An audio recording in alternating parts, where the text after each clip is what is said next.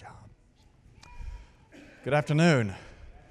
Thank you for coming back. Appreciate your presence. Good to see Brother George here this afternoon. It's always good to see him, and we're glad that he is able to be here today. I looked over and I didn't see Billy, and I thought, well, Billy must be feeling bad. And I looked back here, and so I got thrown off because he wasn't where he typically is. Brother George is where he always sits, and so we're very glad to see Brother George and see you, and thank you for being here.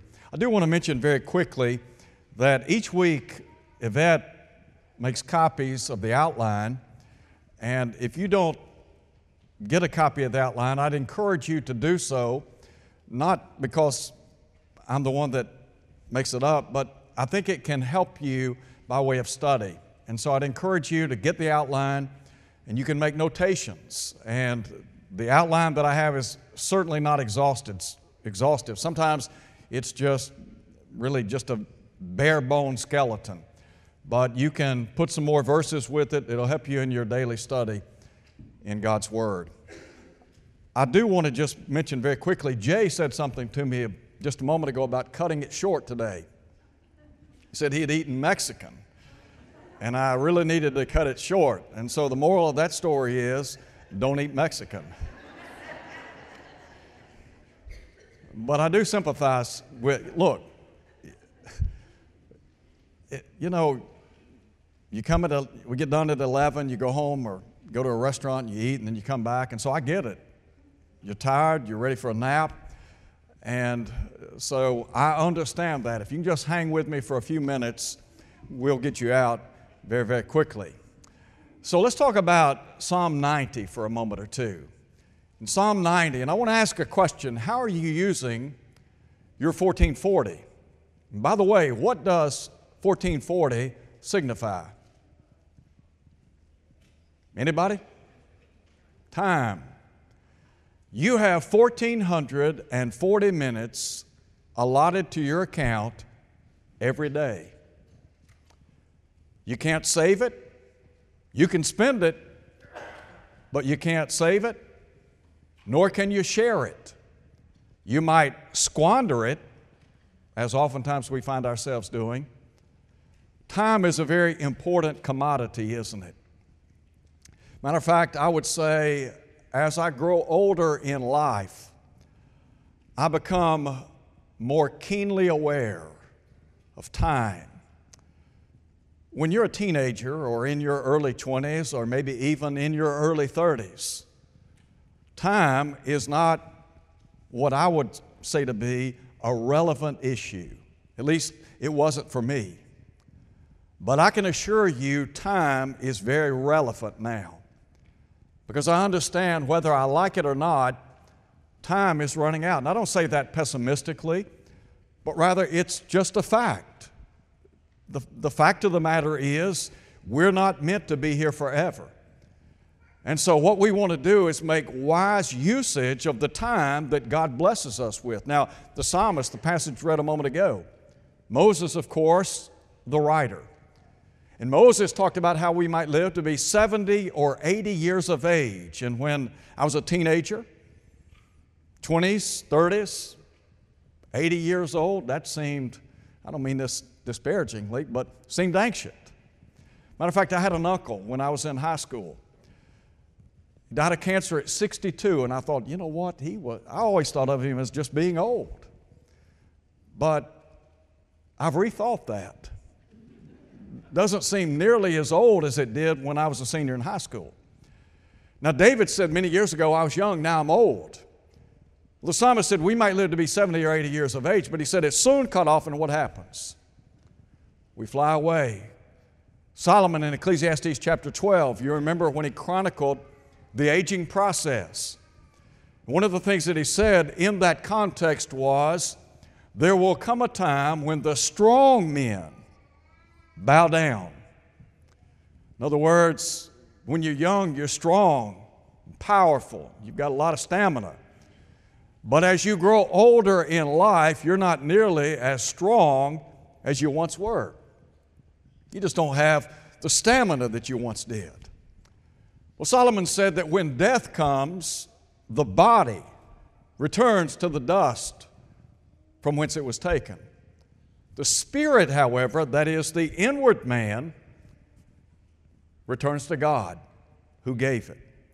The Hebrew writer tells us in Hebrews chapter 12 at verse 9 that God is the one that has placed within each of us an eternal spirit or soul. That soul or spirit will live forever. Now, when we die, the physical body returns to dust, but that spirit is alive and well. Matter of fact, is conscious on the other side.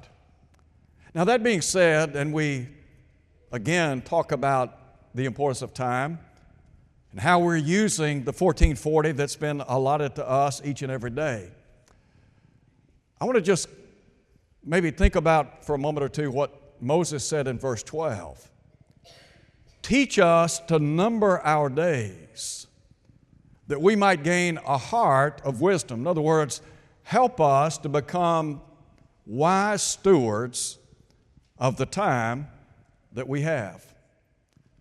So with that in mind, let me just share with you some things that I think will help us navigate our way through life and hopefully and prayerfully help us better spend the time that we have here on planet Earth, because we only come around one time in this life.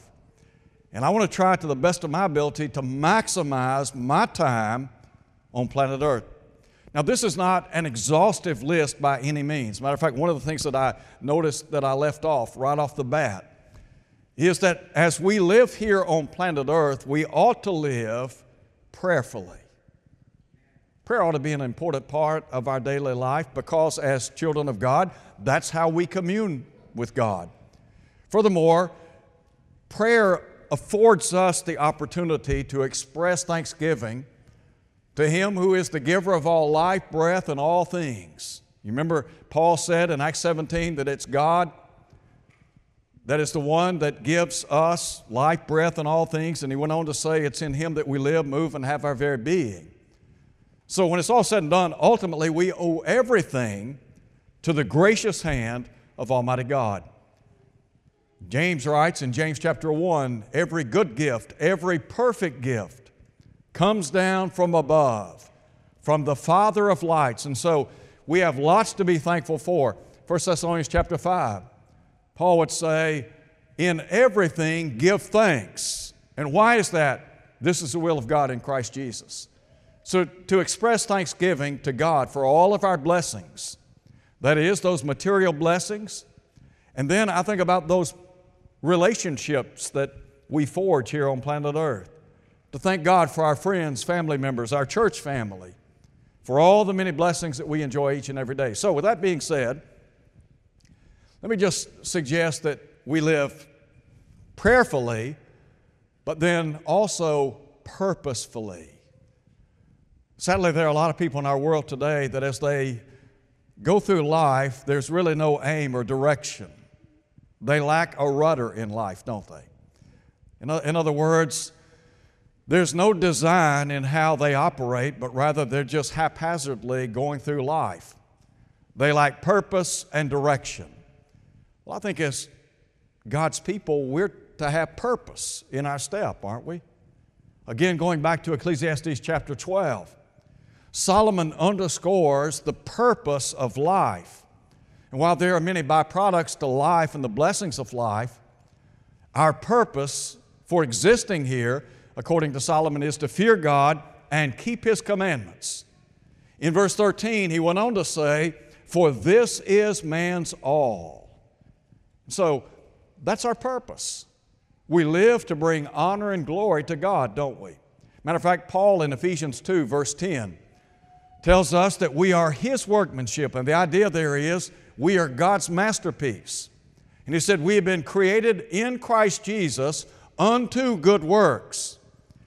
So what he is saying is that as we live here on planet Earth, we live with a higher purpose. The purpose is not so much about us and about self-accomplishment and people patting us on the back and telling us what wonderful people we are, but rather it's about trying to live in such a way so that we bring honor and glory to God. So to live purposefully. But then secondly, there's the idea of living with priority. And this comes down to understanding what's really important in life. How many people do you think in the world today genuinely understand what's important?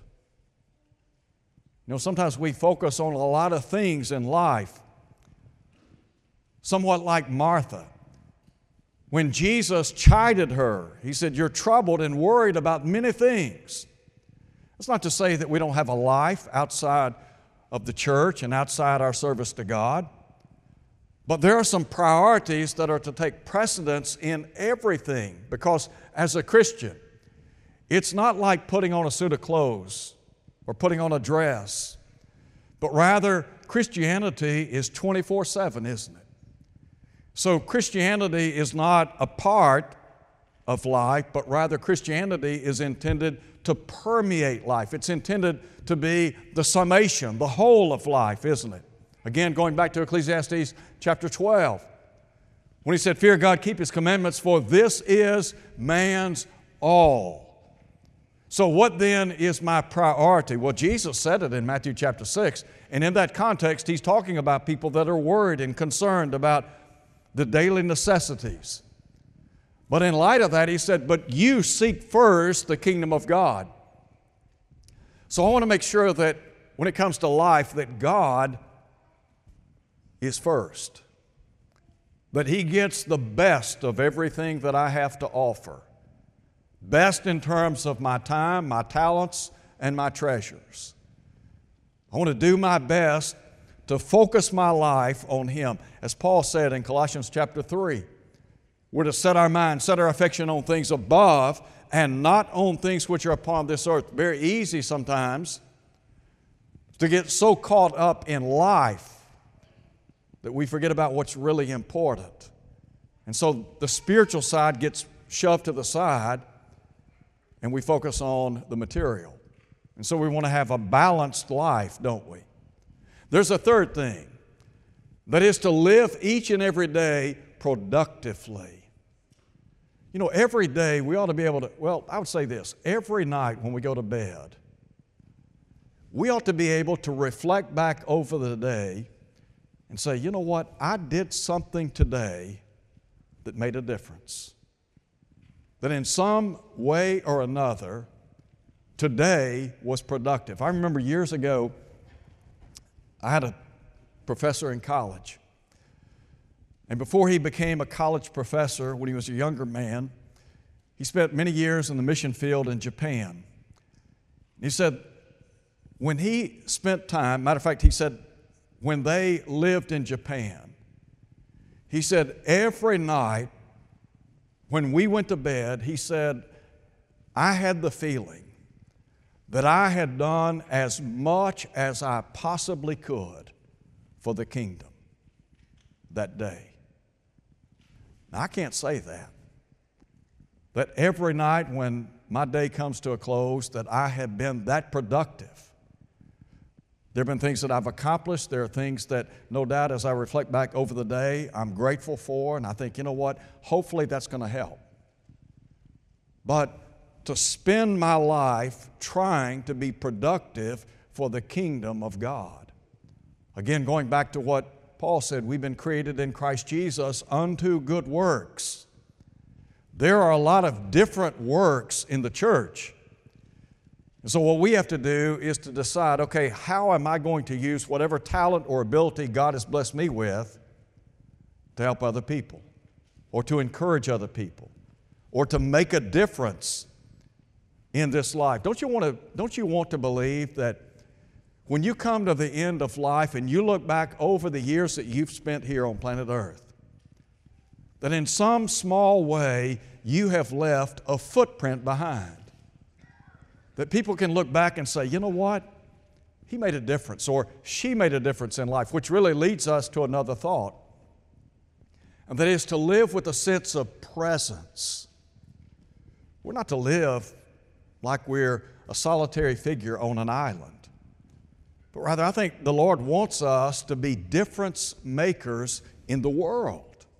That's why in Matthew 5 he talked about how we're to be the salt of the earth and the light of the world. Salt makes a difference when you eat food, doesn't it? Enhances taste and other things, gives flavor to food. Well, by the same token, as a Christian, we ought to create flavor for living when other people view our lives or view us as we live day to day. We ought to be able to create a thirst for Christianity, a hunger, if you please. So we're to live with a presence. And so Jesus said you're to be salt and then you're to be light. Light makes a difference when a room is dark, doesn't it? And so Jesus said that we are to be light in this world. Matter of fact, in Ephesians 5, he said, you were once darkness, but now you're children of light. Walk as children of light. Jesus said, you're the light of the world, a city set on a hill that cannot be hidden. Verse 16, let your light so shine before men that they might see your good works and glorify your Father which is in heaven. I came across something this weekend that I've had for many, many years. When I saw this particular object, the first thing that I thought about was the person that gave it to me. This brother had been dead for a long time, but he left a huge footprint in my life. As a parent, no doubt, you're making a difference. You're living with a presence in the lives of your children or grandchildren, great-grandchildren, whatever.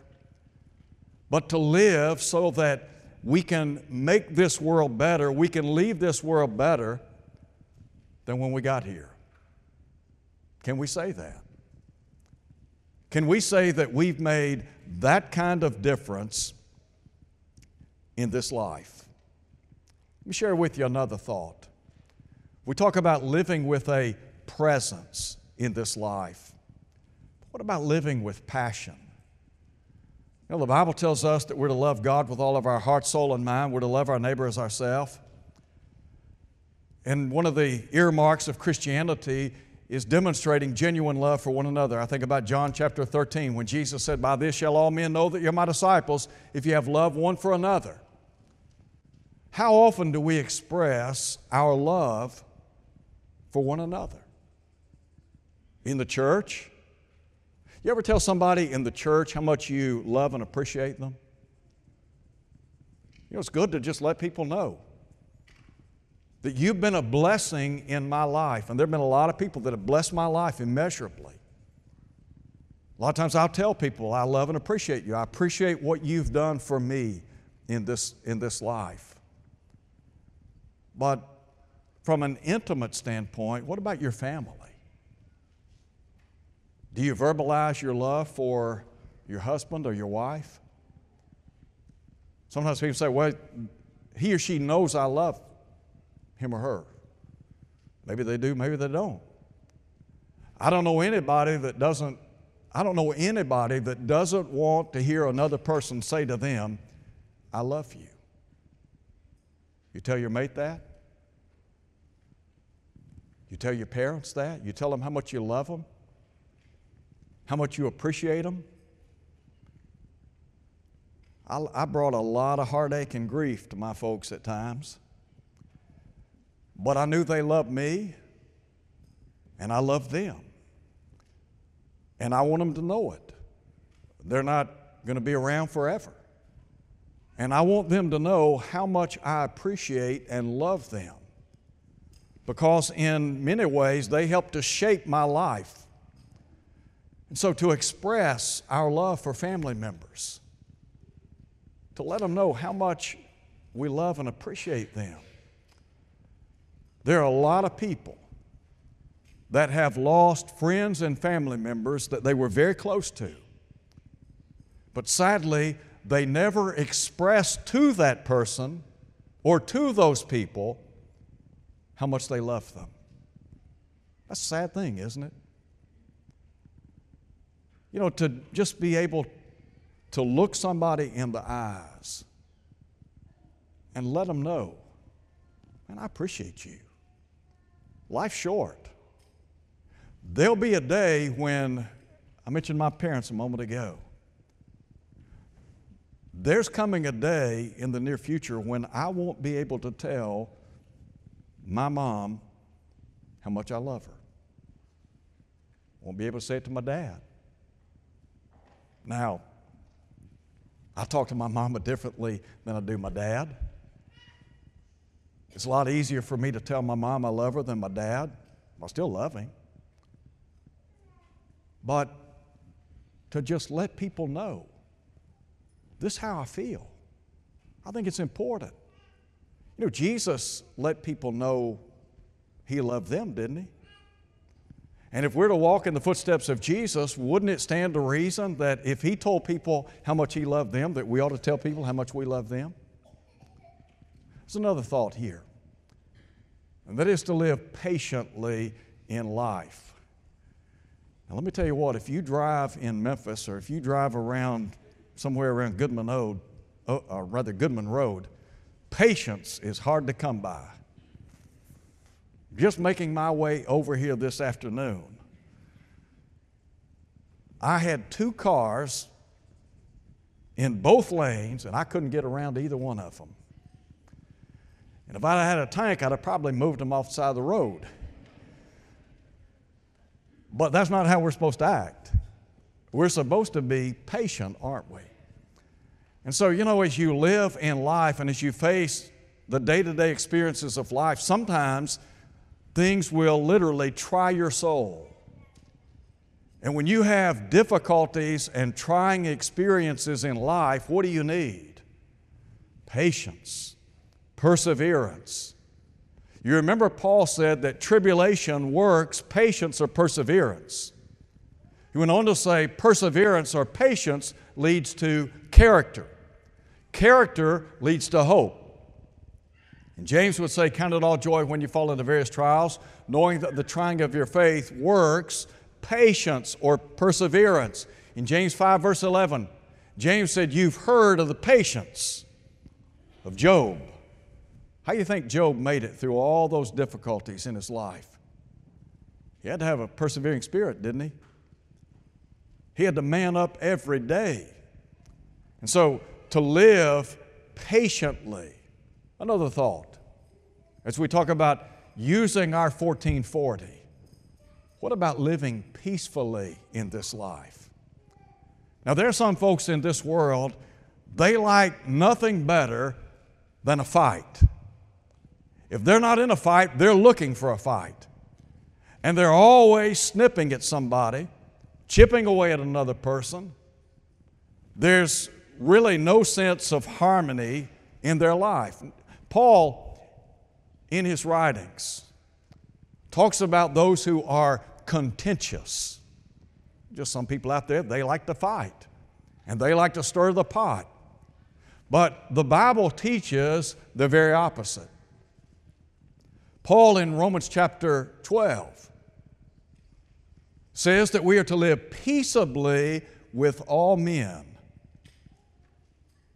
You know, one of the places that we ought to be able to find peace in life is in the home. But there are some homes that are war zones, aren't they? And you got people living under the same roof, but they're not at peace with one another. But they're constantly battling and they're constantly needling one another. I don't think that's the way the Lord wants us to live. And let me tell you this, when you think about your 1440 every day and living to be 70 or 80 years upon this earth, I'd much rather live in peace and harmony than discord and constant fighting and turmoil.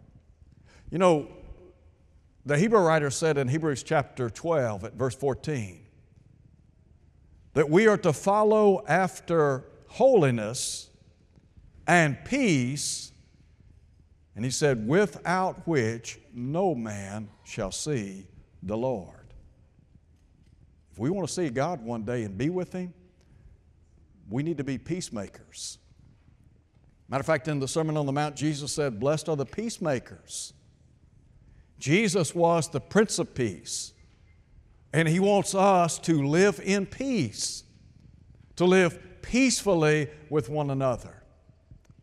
Then let me just share with you one final thought. We ought to live positively. You like to be around negative people? You like to be around people that they constantly see the worst, no matter what the situation. We call them Debbie Downers. But they're always negative, always pessimistic, never see the brighter side of life in anything. And yet, as a Christian, should we be positive in life? Now, that's not to say we're not to live realistically, to understand, there are some things that are just what they are. But at the same time, to be positive in life, to have the can-do rather than the can't. I can't do this, can't do that. Go back and read Numbers chapter 13, the children of Israel, when they were about to go into the promised land, or they were supposed to be going into the promised land. You remember they sent the spies out, surveyed the land, 10 came back. What'd they say? Can't do it. Not a chance. Giants in the land. You got Joshua and Caleb. What'd they say? Hey, we're well able. We can go in and take this land. Well, why? Because they had faith. Now, there are a lot of things going on in our nation, a lot of things going on in our world, and there are a lot of things that are going on I don't like. If I could change them, I would, but I can't. There are some things that I can do, so I want to do what I can do. Preach, teach, try to make the world a better place to live. But when it's all said and done, who's in control? Who's in control? You remember what the psalmist said? Psalm 99?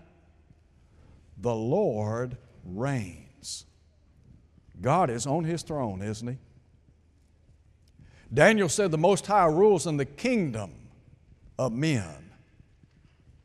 John in the Revelation in chapter 1 said that Jesus is the ruler over the kings of the earth. So let me tell you what, I don't care who thinks they're in charge on this earth. I know who's in charge, and that's the Lord. So no matter what happens, I can be confident and positive that God works all things according to the counsel of His own will. When God is in charge, what I need to do is let Him handle it. Does He know what He's doing? Can He handle the job? Yes. So listen to Paul. Paul's writing, and you think about the Roman Empire. You got some evil, ungodly Roman Caesars. And yet Paul, in writing to the church at Philippi, would say, I've learned in all things to be content. I've learned whatever station in this life, I can be content. But he said, I can do all things. Note that little word, C-A-N. I can do all things through Christ who strengthens me. And here's the key. No matter what comes our way, we can make it. We can handle it. We can handle it because we've got somebody at our side. And who is that? It's the Lord.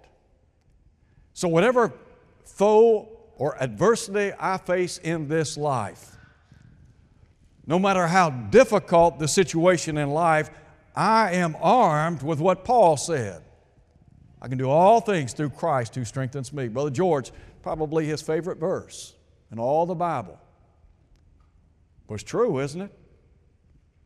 So rather than looking at the glass half empty, why not look at it half full and have the attitude, you know what, we can do that. I can do that. I can make it happen. God wants people that have the can-do attitude. If we're going to take the gospel to the world and change the world through the message of the cross, we got to do it with a positive attitude. Look, we can do it. God would never have said to do it if He didn't believe we could accomplish it. So, how are you using your 1440? Well, let me ask this question. How have you been using your 1440? How How'd you use yesterday? That time's gone forever, isn't it? Gone. Forevermore. Right now, we've got what? About 10 hours left in this day. What are you going to do with it? At midnight tonight, that bank account is going to get another transaction. 1,440 minutes deposited to your account. What are you going to do with it? Here's the truth. Whatever we do with our time, it all falls back on us. I'm responsible, as you are. I know we got to sleep.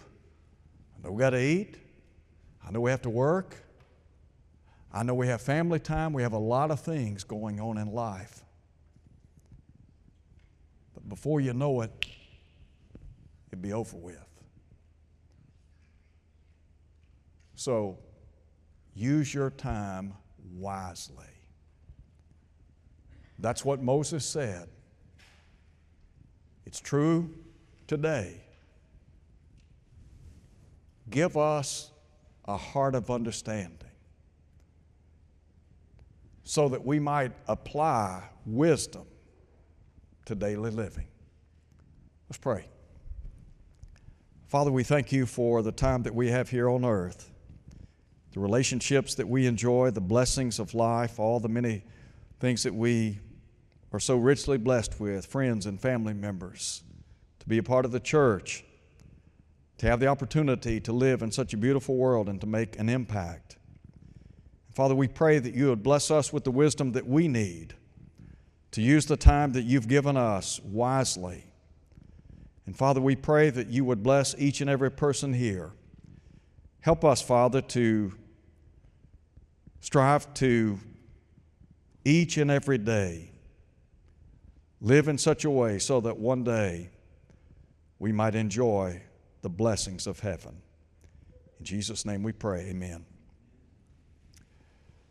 It might be that you're here this afternoon, you're not a Christian. As always, we want to close this service by encouraging those who've never obeyed the gospel to consider coming to Christ, to believe that Jesus is the Son of God, that He is the Christ, and then to act upon that faith, to be obedient to the gospel of Christ. We do that by repenting of our sins, confessing, and then being immersed in a watery grave of baptism. The Bible tells us that when we come up out of that water, we are a new creation in Christ. Old things are passed away. We enjoy forgiveness of sins. We remember the church. We have the hope of heaven. And so I want to encourage you, if you're not a Christian, come to Christ. If, for whatever reason, your life's not what it ought to be and you need prayer on your behalf, any number of things that we might need prayer for. It might be that we have spiritual problems in our life. It might be that we have physical problems, emotional problems, whatever the case may be. We have the opportunity as children of God to pray for one another. And we want to do that as we stand and sing.